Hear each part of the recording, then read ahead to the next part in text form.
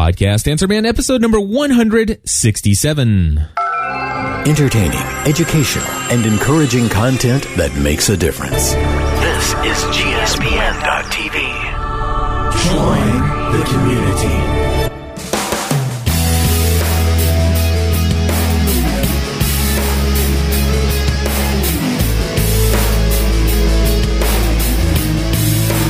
Hello, everybody, and welcome back to another episode of the Podcast Answer Man. My name is Cliff Ravenscraft. Of course, this is a weekly podcast where I come here to answer a majority of your questions free, no charge whatsoever, hundreds of hours of content that you can find over at podcastanswerman.com. And I'm excited about the things that I want to share today because it's all about podcasting. So I'm excited every week because I get to control the content, which is one of the things that I love most about podcasting. Now, for those of you who are interested in knowing, today I'm going to give you a rundown of all the things we're going to cover here. I've got 4 pieces of audio feedback, and they are going to be on topics such as how do I change my category in iTunes, my thoughts on PayPal payments, Blog Talk Radio, and I've even got some constructive criticism of the Podcast Answer Man podcast. All of that and probably more here on today's show. So to kick things off, I'm going to turn over to my good friend Winston over there at upickuniversity.com, I believe. And while he's doing his feedback here, I'll look up and verify that that's the correct address. Hey, Cliff. This is Winston from the upickuniversity.org podcast. .org. Quick question for the Podcast Answer Man. You helped us set up our iTunes, and we've got our first podcast out there and out in the world of iTunes. And when you helped us set it up, you helped us set up a category under business news. And now that we are in process, I'd like to set up another category closer to our actual focus, like nonprofits. So how do I change my iTunes category? That's my question today. Thanks for your help. Appreciate it. Bye-bye. All right, Winston, thank you very much. And by the way, congratulations on the release of your very first episode. And I think he said it there, upickuniversity.org is his website. And I am going to pull that up here right now, upickuniversity.org. And yes, that does pull it right up. And their very first episode is online, and I think they did an excellent job of doing their very first episode. Not scripted at all, very much just very informative as to who they are, what they are planning to do with the podcast. I wish they would have done the personal introductions at the beginning instead of putting the, this is the technical, what we're going to cover in the podcast. I really got into the podcast when it got into the personal stories. In fact, I love the talk of I think it was 1985. Go check that out. Episode 1 of You Pick University podcast and see if you can find the conversation about what happened in 1985. But I love the personal feel, and I hope that they're able to continue to keep that up, and I'm sure that they will. But your question, of course, Winston, is how do you change the category from being business to something nonprofit? Now, I guess I'm assuming that since you have a topic or a category in mind that you've looked and seen that there is a topic for nonprofits, and assuming that there is such a category in iTunes, then to change it is very easy because you actually followed my instructions of using feedburner.com to set up your podcast. So all you need to do is you go to feedburner.com, and once you are logged in, you'll click on the appropriate feed for the podcast. And then once you're into the main dashboard for your UP University podcast, you simply click on the tab at the top that says Optimize. And then once you click on that tab on the left-hand corner, you'll see a bunch of options. You want to click on SmartCast. And when you click on SmartCast on the right-hand side of the screen, you will then see all the different iTunes settings. And, of course, the categories being right up there near the top. And the nice thing is you can actually choose a main category, and you can actually list your podcast in other categories as well. So you don't have to just stick with one category. Although if there is one for nonprofits, I'd obviously make that your first category choice. and then you can add additional if you find other additional categories that would be appropriate for the listing of your show. So anyway, I hope that helps you. If you do not have FeedBurner, and you're using some other podcasting plugin like PowerPress and stuff like that, it's not too difficult to go into your PowerPress settings and change that category in the iTunes settings there as well. But I really encourage all of my clients to use FeedBurner for the iTunes version, or creating the iTunes compatibility. I've just been, and mostly because of the fact that I've been using FeedBurner since since early 2000, since 2005. I've been using FeedBurner since 2005, and since the day I've been using them, I've created 22 different podcasts, or actually 24 different podcasts, and have done more than 2,200 episodes, and have never had an issue with my FeedBurner feed.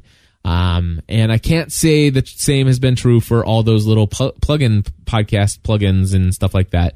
I've certainly, as a consultant, had to help several folks who have had some issues with some things gone a little wonky in some of the plugins. And I will just say, in all fairness to my friends over at Blueberry, I'm mostly talking about that horrendous plugin called PodPress. Oh my gosh, was that a nightmare. I'm so glad that I don't really see that popping up too often anymore. All right, so let's move on to the next call, which is coming in from Josh, who has a question about PayPal. Hi, Cliff. This is Josh Livingston from Portsmouth, Ohio. This is for your Podcast Answer Man podcast, and I had a question for you on what your thoughts were in regards to using PayPal. Now, I've heard of a few folks that that I know have had problems with PayPal as far as in the way of security.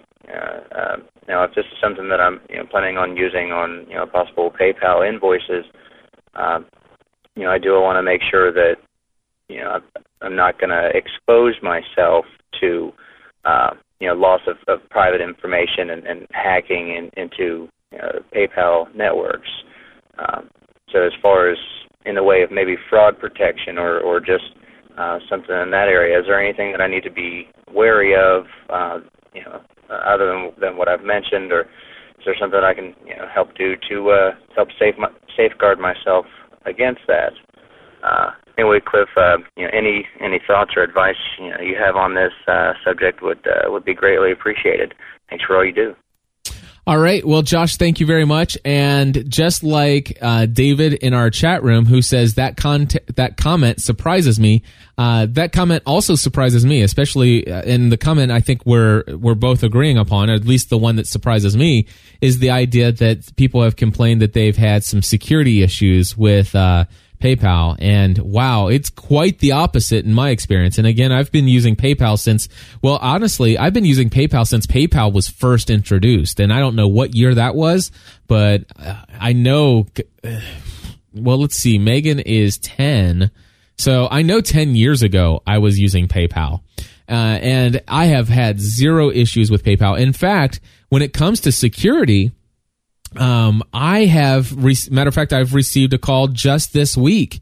I got a phone call, and I picked up the phone and it says, "Hey, this is a security call generated by the use of your debit card.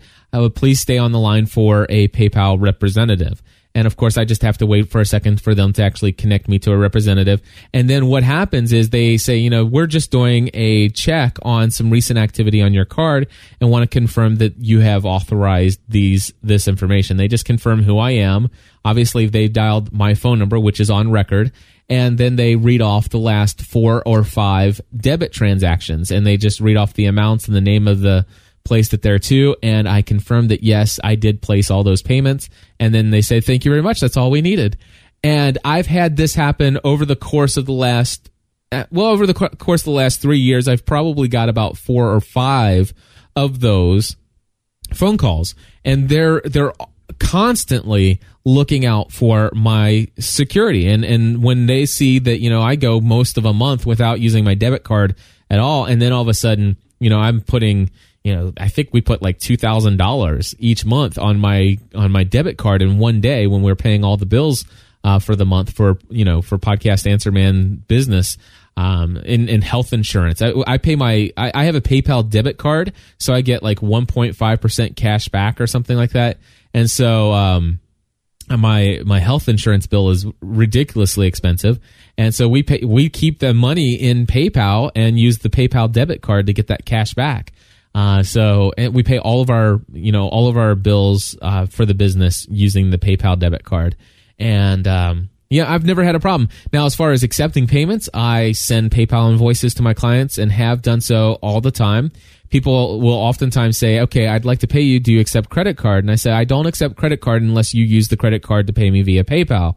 And for those who have never had a PayPal account, they are able to actually use PayPal to pay me via credit card and not even have to sign up for an account. So that is a potential ability or benefit there. And for those who do have a PayPal account, that it's not a problem for them to be able to just attach their credit card that they want to use as a funding source and then pay me using that card. Never have, in fact, in the last 2.5 years that I've been doing this full time as my career, I will tell you that I have lost only two pieces of business as the result of not taking credit cards directly. Of course, not only do I have my clients who I've invoiced and have pay me for products and or services through PayPal, I have a few hundred people who have subscriptions to gspn.tv Plus who are paying $10 per month via PayPal. And PayPal just automatically debits their PayPal account $10 every month and puts that into my account. So I have had huge success with PayPal. And more so recently, I have been trying to get more of my clients to pay via check, because one of the things, when you get to the level that I do, you recognize that they want to move you into a business account, which I obviously understand, and they get 3% of whatever payment comes in. And so these days, I actually encourage my clients to pay me via check, which means there's no processing fee on my end, and I get to keep 100% of what my client pays me. When you look at the equipment that I sell, for example, I'm not making a huge, gigantic profit margin on this stuff. And when you look at an $800 order, and I'm not great at math, and that's why I love my big giant iPad here with my big huge jumbo calculator. But if you think about that, that's $800, let's just say, times 0.03, that's $24. Actually, that's not that big of a deal. But I've certainly had clients that owed, they've purchased, $2,500 worth of equipment. And in the old days, I would just eat that cost. And that, of course, would be $75 given to PayPal. Now, is it worth $75 to have that payment processed? You betcha.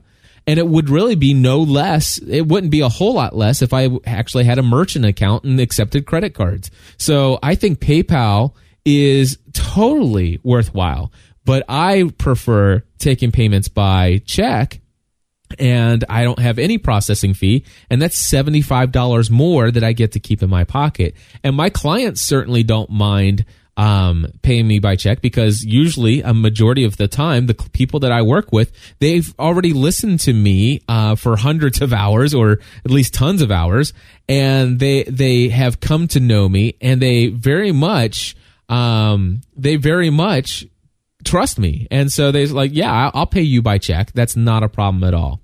So it works out very well. Moving right along with, let's see here, Clint's feedback on what I shared last week on the Snowball microphone, and also wants to know what I feel about Blog Talk Radio and services like it. Hey, Cliff, how you doing? This is Clint Sprobb from Fort Worth, Texas. Hey, I hope you can hear me okay. I'm actually calling from the airport, and I wanted to get this message to you while it was on my mind. First of all, I want to say thanks for your last podcast about the Blue Snowball microphone. I had already made that purchase, and I had called last week to get some information about that. Then I listened to your podcast, and so now I need to go out and get a $20 microphone and a nice affordable mixer. But anyway, my new question is, I have some friends of mine who actually started a podcast, and they actually started using a service called Blog Talk Radio. And I was wondering if you're familiar with that. And I wanted to get your opinion, since I know you spoke very strongly on the Blue Snowball microphones. I wanted to get your opinion on services like Blog Talk Radio and some of the others that are out there that kind of a soup to nuts beginner create your own podcast in a box, so to speak. So I want to get your views on that. I'd really love it if you had a show specifically dedicated to these types of services. But if not, I'd love for you to answer my question. Again, thank you for the wonderful show. I love the podcast, and hope to hear from you soon. Take care. Bye. All right, Clint, thank you so much. And I am going to answer your question in just a moment. But before I go any further, I do want to say one other thing here. I was looking at the chat room. They're asking about check processing versus electronic. And one of the things that I am using, I use a program called Check Writer. And if I can find it here, give me 1 second. I am going to pull up a podcast episode that I will link to in the show notes that you can listen about the program that I use to collect check payments, because it has saved me thousands, and I am not kidding when I say thousands of dollars. So 1 second, I'm going to look this up. Okay, so I'm back. I just went ahead and researched that. It's episode number 18 of Business Tech Weekly, and it is currently a Plus member only episode. I am going to turn around and make this a free episode of Business Tech Weekly. So it's going to take a little bit. My assistant, I just sent her a message to do that for me. And so what I'm going to do is have you go to gspn.tv/checkwriter. By the time this is published online, that episode should, that link, if you go to gspn.tv/checkwriter, it will take you to episode number 18 of Business Tech Weekly, where you'll learn about what Checkwriter is and really some of the reservations that I had over using this service and all of this stuff. But I will tell you, I deposit thousands of dollars worth of checks every single month using the Checkwriter software, and it works perfectly. And of course, there's an entire episode of Business Tech Weekly about that topic. And again, gspn.tv/checkwriter. So going back to Clint, as far as the thoughts on Blog Talk Radio.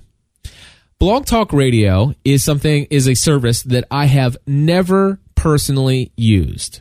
Okay, I have never personally used it. I have been a participant on a Blog Talk Radio show on multiple occasions. I'd say 5, 6, 7, 8 times. I've been invited to come on as a guest of Blog Talk Radio. But I will tell you, as a podcast consultant, I have a ton of clients over the last 2.5 years who have said, Cliff, I'm doing a Blog Talk Radio show, and I really need to do something different. All right. So that, number one, I've had a lot of people who say, you know what, it's just not working out the way I want it to work out. The audio quality isn't there. I'm not able to get that nice, clean studio sound when I'm doing the live show. The people who are coming, they hear a bunch of people. It sounds like they're on the telephone, and all of this other stuff. The most closely related service that I've ever used is TalkShoe.com, TalkShoe.com. Now, I used to be a huge fan of TalkShoe.com, and I'm still an okay fan of it. I mean, I still use TalkShoe from time to time, but not nearly the way that I used to. I used to use TalkShoe, and I would put up with some of the technical limitations when I was making a couple $1,000s a month as a result of using their services. Back in the day when they were a fresh new internet startup company, they had a lot of venture capital money that came in, and they were actually paying podcast producers per download a pretty decent amount. I mean, of course, today I recognize that it's nowhere near what I could get as a sponsored podcast, but back in the day, it was pretty good, and especially since I was doing stuff as a hobby. Getting a couple grand every month to do a podcast on your and to do that live on TalkShoe, that was great. And so I was very happy about it. In fact, I think there's the CEO of the company, Dave Nelson, he's been interviewed on Podcast Answer Man before. And so if you go way back in the archives, you'll hear those interviews. Now, what do I think about it today? I still think that these are great services for people who want to dip their toes into the water of podcasting, but have no desire whatsoever to actually create or to go out and buy any equipment at all. And they have no desire to try to figure out how to create a website, no desire to how to figure out how to do this RSS stuff and submitting to iTunes. All of that stuff's beyond them, and they have no desire to figure it out. And for people who want to just talk with some other people and have a hobby of this stuff, then I am all for TalkShoe.com and all for Blog Talk Radio. In fact, I will even go so far as to say one of the huge benefits of Blog Talk Radio is the fact that there is a very decent-sized community over there. And chances are, if you launch a show on Blog Talk Radio, because of the traffic they have on their site, that when you go live, you will find that you could pick up an audience just by people browsing around there. There's a lot of synergy happening there. Now, the thing is, though, is this. I particularly don't like telephone recorded conversations and having those released as a podcast. In fact, I will tell you right now, I am very much, I'm an audio snob. I will admit that to you. I will not subscribe to a podcast that is a recorded phone conversation. I won't. If I saw your album artwork and it impressed me, if I saw the topic of your podcast and it impressed me, and it's something that I'm passionate about, the chances of hitting play are very likely. If I click play, if I subscribe to your podcast or click play on it to preview it in iTunes, and I hear the host of the show in telephone, it's glorious 8,000 hertz glory.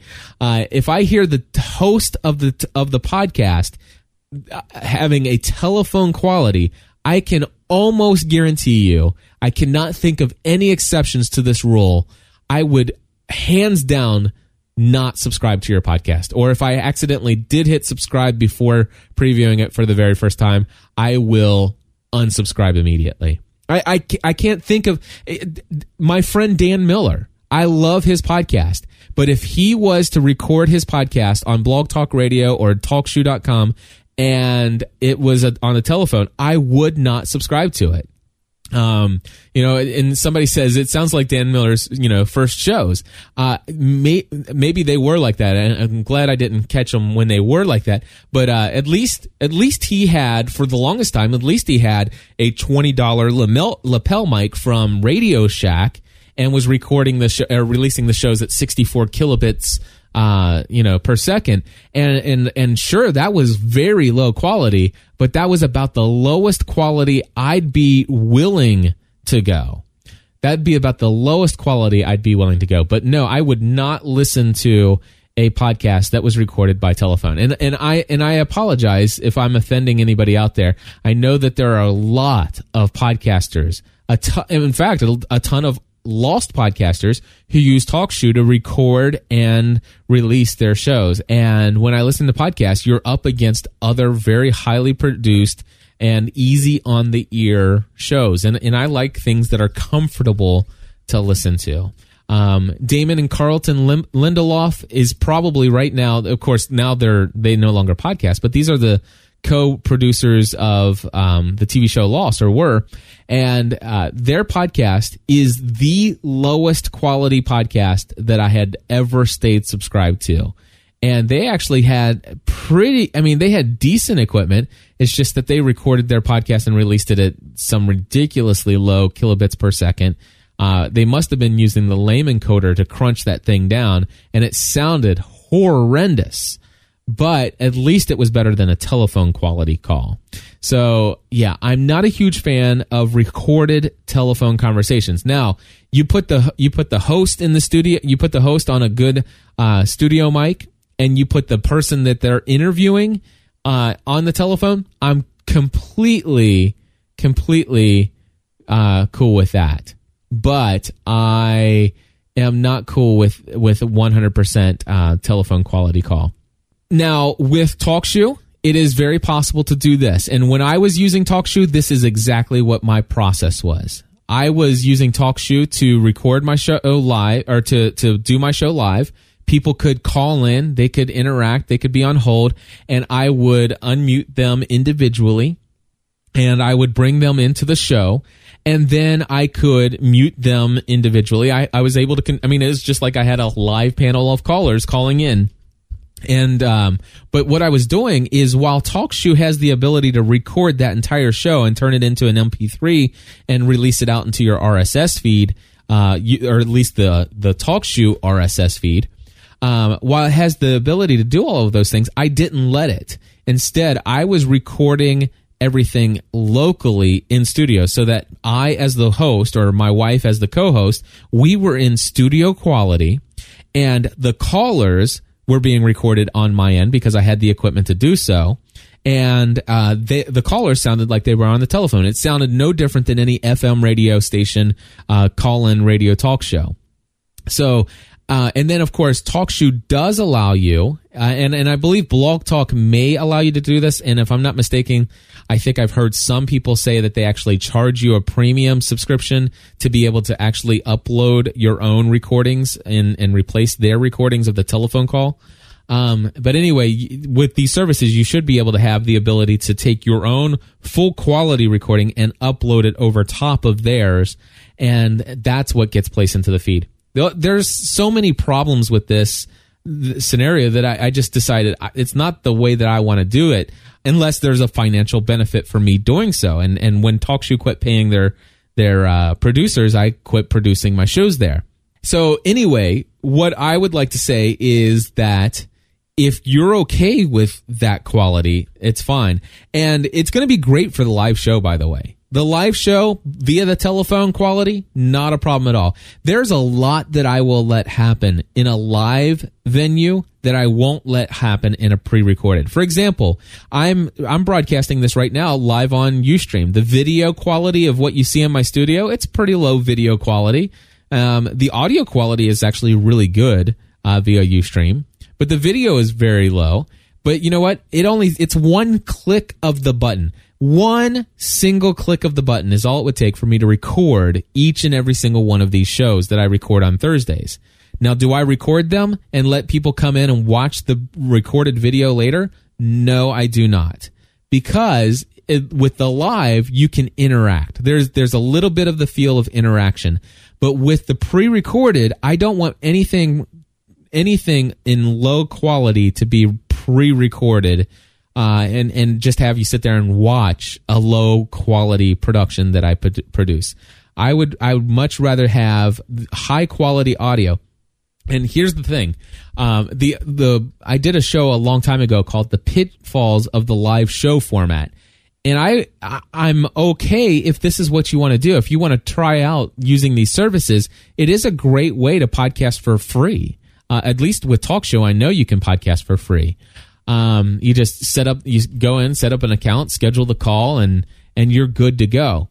But there are a couple things to be concerned about, I think, and that is, number one, jumping right into a live show jumping right into a live show. And if you're jumping into a live show, the chances are you're going to focus on that live audience in your show. And if you focus on your live audience, my concern is that you will alienate the people who download your podcast. And I will tell you right now, the potential audience for your content, it is all in the downloaded content. That's where the value of your show really is for the most part. All right. So the thing is, if you're using a service like TalkShoe, and again, I'm talking about TalkShoe because I don't know enough about Blog Talk Radio, but if you're using a service like TalkShoe that has these telephone call-ins, and you are, as the host, are being recorded by telephone, number one, the chances of somebody subscribing to your recorded telephone show is so much lower. All right, so much lower than what it could be. And you're just going to lose some people. Now, does that mean that nobody will subscribe to your podcast? No. If your content is great enough, some people will overlook the quality of your production. But I will tell you that I personally won't subscribe to a podcast that's a telephone call. And I know that I'm not the only person out there that feels that way. I will tell you that. Now, I can't say that all podcast listeners feel that way, but I know that I do, and I know I'm not alone. Now, the other thing is of course, this whole idea of being inclusive. One of the things that I do here, of course, you occasionally hear me reference during the live shows, you hear me reference somebody says something in the chat room. Now, there's a lot of comments going on in the chat room right now. The way I look at the chat room is it is a way for people to provide live feedback to me as I'm recording the show. But I can tell you right now, there's a ton of conversation that's been happening ever since I mentioned PayPal, and then there's even some conversation that's going on there back and forth about audio quality and stuff like that. And I've even gotten some questions that are being asked in the podcast, but they're going by so fast, I can't keep up with it all. And so what I do is I say, listen, if you really want to leave some feedback for Podcast Answer Man, the way to do that, to get your input into the show, give me a call on the voicemail feedback hotline at 859-795-4067. The phone number again, 859-795-4067. That's how I accept feedback. I don't necessarily take a lot of live calls anymore, although I certainly have the ability to simply press a button like this and bring in a call at any time. I've got the phone number in the chat below or above the chat room on gspn.tv/live. People could dial in. Honestly, I think it's right now the ringer is set to off, so I wouldn't even hear it because I'm not asking for people to call in. Or I could dial out to TalkShoe, and I could actually give them the TalkShoe number, and I could have 100 people on hold if I wanted to. But my thing is I don't want to focus the main attention on the live show. And one of the things I don't like to hear is like, oh, folks, if you're listening to this on the podcast download, you're really missing out because the real action is here in the live. The real action is here in the live. Oh, and for those video podcasts, if you're listening to this on the audio only feed, what you're not seeing right here, you need to go back and look this section up in the video because you really are missing out. Whenever I feel as a listener of the show that I am not fully engaged in your show, then I feel left out and alienated. And the chances of everybody out there who would potentially love your show, of them being available at the same date and time that you have scheduled to do your show is very low. Now, are you going to have a small audience that absolutely does that? Yes. You will. And when I say a small audience, I'm talking, is it possible for you to have 200 or 300 people a week in your show, in your chat room? Absolutely. Is that a lot of people? No, it's not. It's not when you consider the fact that, and this I do know for a fact, that the downloaded audience potential, you're only going to get at most 10 to 15% of your audience. And if you get that much, you are doing a lot of things right. But 10 to 15% of your overall audience may come and participate in a live show. For example, today I've been recording since 8:30 this morning. On average, there's been somewhere between 20 and 55 people in the chat room throughout the day today. All right? All the content that I will that will get delivered out, 60,000 people will actually receive all of these episodes, a total of 60,000 people.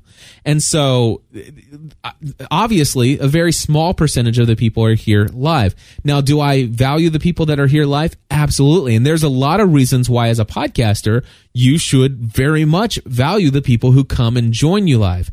But if your content, you actually take in phone calls. Here's an example. Let me give you an example of some of the early days of TalkShoe when people would start their very first podcast. You get somebody on TalkShoe, they fire up their show, and they have an idea of what they want to do with their podcast. And so let me give you an example. Hey, everybody, my name's Cliff Ravenscraft. This is my Podcast Answer Man show, and I'm going to use this platform here to answer your questions. And let me tell you a little bit about myself. My name's Cliff Ravenscraft. I've been doing podcasting for a while now and all of this other stuff. And so let me tell you about what my first topic is today. We're going to talk about microphones, condenser microphones. And it's like, oh, wait, we just got a caller. It looks like so-and-so is just in. Hi, what's your name? Hi, my name's Bobby. Hi, Bobby. How you doing? I'm doing good. I was just on browsing around the site, and I saw that you had a podcast. So you talk about podcasting here?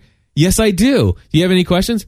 No. I think podcasting is pretty silly, but I was just browsing around the site. Well, hey, man, thanks for calling. It just totally ruins the flow of the show if you are just getting into your groove.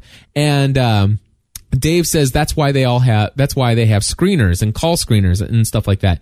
But absolutely, there are ways that you can do this. But for the person who is the independent podcast producer who is just trying out podcasting for the very first time, chances are you're not going to have a call screener. And I'm just saying it is a potential issue that you'll get too focused on your live audience, and you will spend all of your time communicating with that live audience, which people are going to be coming in and out. And you'll never really get to that roadmap you have. And so this leads me into just some advice that I have for podcasters in general. And no matter if you're using, and I'm not saying don't use Blog Talk.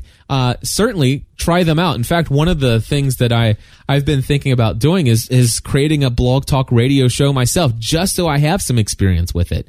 I want to see what it's like. Maybe I'll see if I can get Podcast Answer Man at 2 p.m. on Thursdays to be a Blog Talk radio show. I mean, I certainly have the broadcast host that I can just fire up and have another chat room going. So I don't know. Maybe I should do that and let you know my experience with it and podcast about it.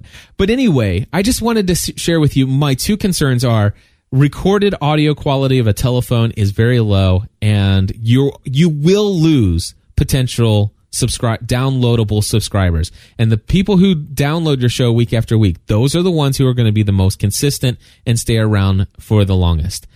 And then, of course, the other concern with these live show formats is that unless you have a really good feeling of where you are going with your show, providing an outline ahead of time, and don't let anybody get you deviated from the course. Now, is it okay to take a couple tangents here and there? Absolutely. But certainly, I would suggest that you have a roadmap laid out for each and every episode of where you want to go, and you need to be in the driver's seat. You need to be in the driver's seat. I mean, for example, if I were really going to focus so heavily on the live audience, gosh, I'd probably still be talking about PayPal. But anyway, I value my live audience, and I will tell you this: the people who will come and participate in your show live, these are your most loyal community members. These are the people you do need to spend and focus your time on. I love seeing David in here. I love seeing Jim in the chat room, and I love seeing Charlie, and I love seeing Jonathan in here. And by the way, a lot of these people are using their handles like Pfeiffer1863. I just know his name's Jim Beagley. And stuff like that. So get to know the people who come to your live show. And if you really want to talk with them, do that in the pre-show and do it in the post-show. Get and build some relationship with them that way. But during the recording of your show, you be in control of where you start and where you stop along the way when it comes to the path that you've laid out for the content that you produce. If you can be consistent in that, then you'll overcome the potential pitfalls of the live show format. And again, there's nothing wrong with starting out with telephone quality if you don't have a budget for anything more. And I want to say I am an audio snob. I am. I confess it to you. I almost hate it myself. I released, matter of fact, yet last week, go back and listen to episode 166 of Podcast Answer Man. I will tell you right now, I will never, ever listen to episode 166 of Podcast Answer Man ever again. Do you want to know why? Because that podcast was not recorded the same way that I normally do. Instead, I think I had set it to, I can't remember what the setting was. Was it 156 kilobits per second? Anyway, I actually recorded the podcast at 1 bit rate, and then I opened it up in Adobe Audition, and when I saved it back out, it recompressed the file, and it's got that little wishy-washy, garbled sound, and it's like, oh, I cannot believe that I did that. And I did it for all the shows that I recorded last week. Did I release them? Yes. Am I happy with the audio quality of any of the shows that I released last week? Absolutely not. This morning when I went to record, did I make sure that I was back at my normal settings on my Adderall? You better believe I did. So I am an audio snob, but let me tell you, I got my start with some really crappy sounding audio. And so don't let me water down your experience because I am an audio snob. I want to encourage you, get out there and start. You didn't hear me. Clint called in earlier and he says, hey, thanks for the thoughts on that. I got a snowball. It sounds like I might need to go and buy a $20 microphone, a $20 dynamic microphone and a mixer. And I'm like, in my mind, it's like, okay, I mean, if you've got the snowball, just stick with the snowball. It's not a big deal. But I will say that, it probably will get rid of a little bit of the echo in the room. In fact, I'll tell you what I'm going to do is I'm going to bring in another call that I wasn't planning on bringing in, but I know it happens to be here. I just didn't have a chance to edit it down. And I'm going to bring this in. I don't know who this is. It might be Tim. It might be somebody else. So let me just click play. Hi, Cliff. This is Tim Chatton, and this feedback is for the podcast Answer Man podcast. All right. So before I go any further, I want to say, Tim, your podcast or your audio, you're coming in loud and clear. You're 1,000,000 times better than any telephone recorded call. And you certainly you're up close enough to the mic to where that you don't sound like you're completely in a tin can. But I want you to listen closely. And if you listen real close, you will hear, and I do hear your voice echoing off of the walls in your room. And now this isn't enough to keep me from subscribing to your podcast, but your content of your podcast would have to be so much better to keep me listening to a condenser microphone like this. And I have podcasts that are recorded on condenser microphones that I do love. In fact, I'll tell you the best condenser microphone recorded podcast in the world is Words of Encouragement. Now, I will tell you, Rick Tarrant's a professional, and he does a lot of work in this area. But Words of Encouragement, I happen to know, is recorded on a condenser microphone. But, Tim, I'm going to go ahead and play this. It's 4 minutes in length. I'm not sure if I'll play the entire feedback, but do listen to your voice. You will hear the echo. Hi, Cliff. This is Tim Chatton, and this feedback is for the podcast Answer Man podcast. Well, Cliff, it was great to listen to your last episode, and thanks for answering back about WordPress and your thoughts there. I wanted to send some feedback about USB mics, snowballs, and condenser mics and that whole topic. And I know you you absolutely hate, condenser mics and USB mics. I shouldn't say you hate condenser mics because they have their place. But I'm recording this. I'm not editing this or doing anything to this audio. This is as is. This is the Blue Mic USB Yeti. It's their brand new mic that came out in January of 2010. And this is my very first mic I have owned. It's $100 at Amazon. And I have to say, I am very, very impressed with this mic. And for my first mic, I decided I want a USB mic because I want the ability to simply plug this into my Mac Mini and start recording. I want the ability to plug this into my iPad via the camera connections kit and start recording high quality audio. And I didn't want the big, setup of a mixer board because the current state of my life is I'm moving around so much that I need the flexibility to be able to just pick up this mic, my iPad, or the Mac Mini and be off and recording. I could even have a Mac Mini and my iPad used as the screen now through VNC and the MiFi. So I want the flexibility of just simply being able to pick up this mic and my iPad and be off and running to get good sounding audio. And you mentioned the problem of it picking up every little sound. And And one thing that's just blown me away about the Blue Yeti is a few months ago, I lived in a dorm room, and it was a pretty loud dorm room.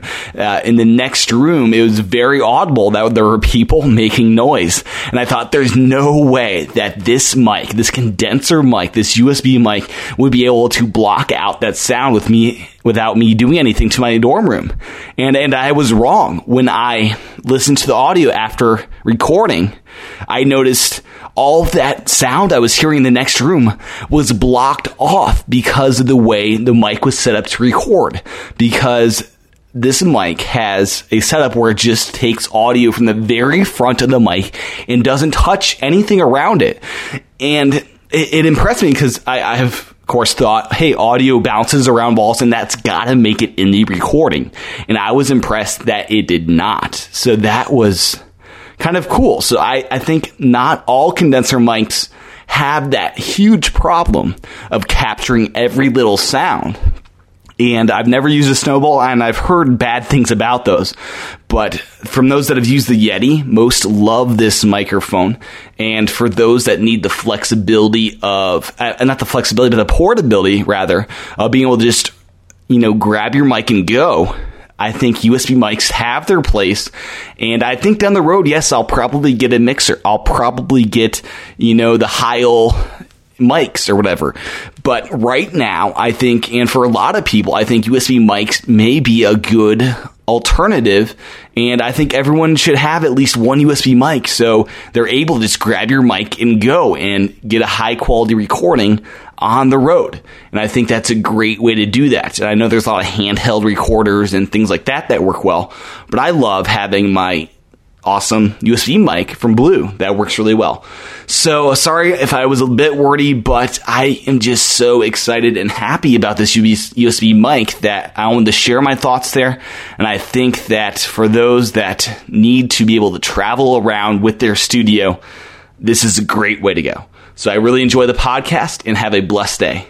All right, Tim, thank you very much. I did go ahead and play the entire 4 minutes. And you know what? I'm glad that you're very happy with it. I think if you ever go to something like a Heil PR40 down the road, and you have an opportunity to record a podcast, the chances are that even though you may have the Yeti on the road with you and you could record a podcast, chances are you may want to wait till you get back. You'll likely be like I was, and you'll wait until you get home till you get to the Heil on the mixer and everything like that to record your podcast. But then again, maybe you're not an audio snob like I am, and I confess that I am an audio snob, and not everybody is one.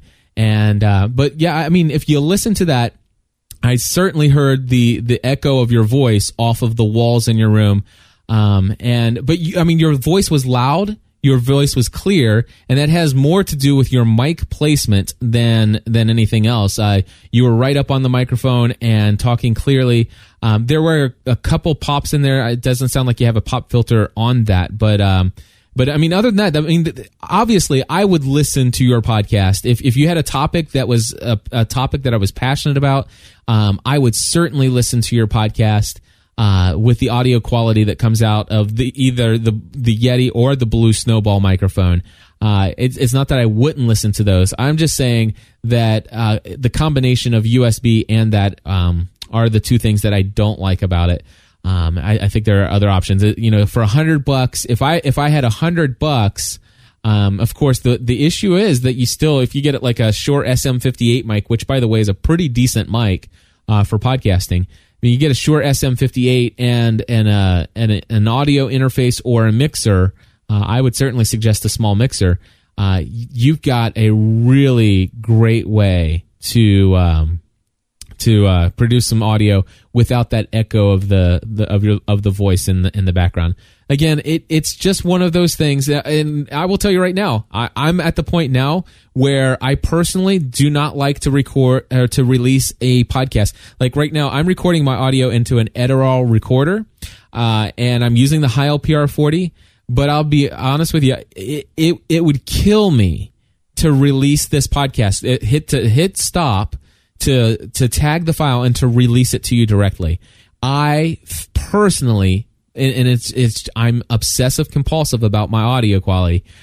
I have to run the multi-band compressor from Adobe Audition. I just love the fullness and the richness of what that process does to my recording, so much so that I would not want to release this podcast to you, even though I've got a high quality mic and I even have some processing going on before it hits the Edirol. I still would not want to release this recording to my audience without running it through the multi-band compressor that really beefs up the sound even further. So, but yeah, you make some good points there. Portability and the ease of use of just having one little device to plug in and to go.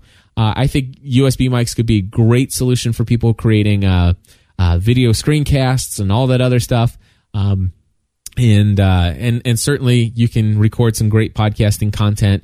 Just make sure that content is above par, and I think you'll do pretty well. And yeah, very cool. All right, so I do have one other piece of feedback. I am majorly late for my next show, though. I'm wondering if Andy's going to kill me. But I do want to play one more piece of audio feedback. And you know what? I'm going to hold it off for next week, and I'm going to close the show. So let me just click this button right here.